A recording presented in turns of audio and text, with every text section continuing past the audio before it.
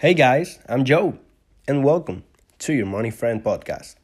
In this episode, I'm gonna be talking about the basic information you need to know about the stock market and how it really works, explained, of course, in a simple way.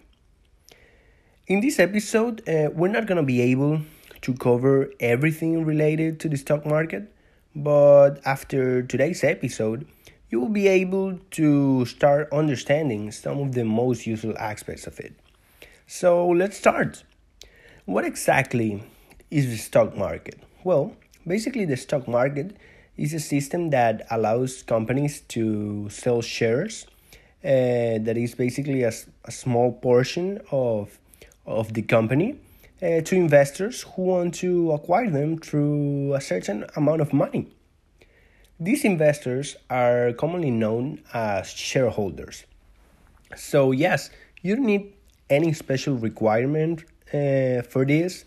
If you buy a share of a company, you immediately become a shareholder.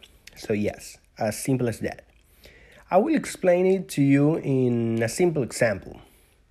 Let's suppose that I am the owner of a lemonade stand, which has grown over time. And as I have an entrepreneurial mindset, and I'm usually very ambitious in my projects, I decide that it is time to expand.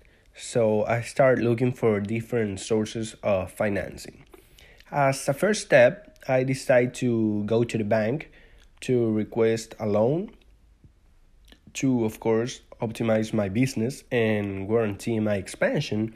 But at the bank, they tell me that my loan has been rejected because my project seems very risky and my balances haven't been very positive lately.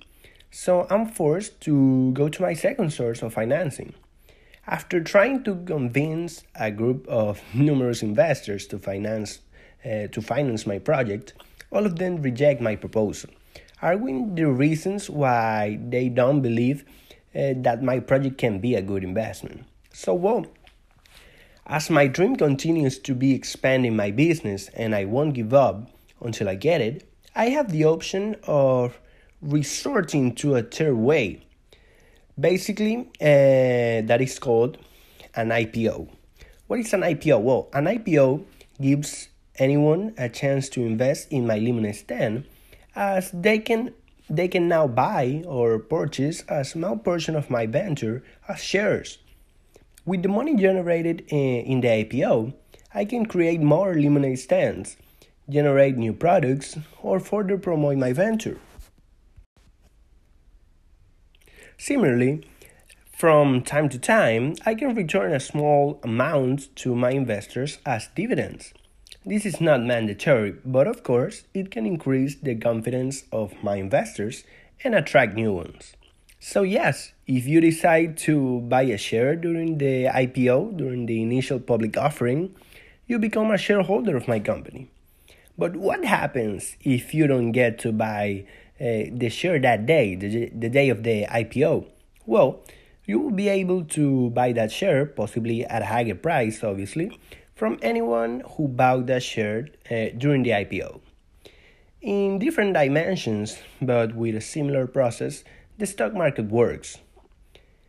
With the difference that this happens millions of times per day from brokers from all over the world. Companies that decide to go public make available a certain percentage of shares, which people will be able to buy during the IPO, and later they will be able to sell or obtain dividends from them. In most of the countries, people usually call shares or refer to shares as stocks. So it's basically the same.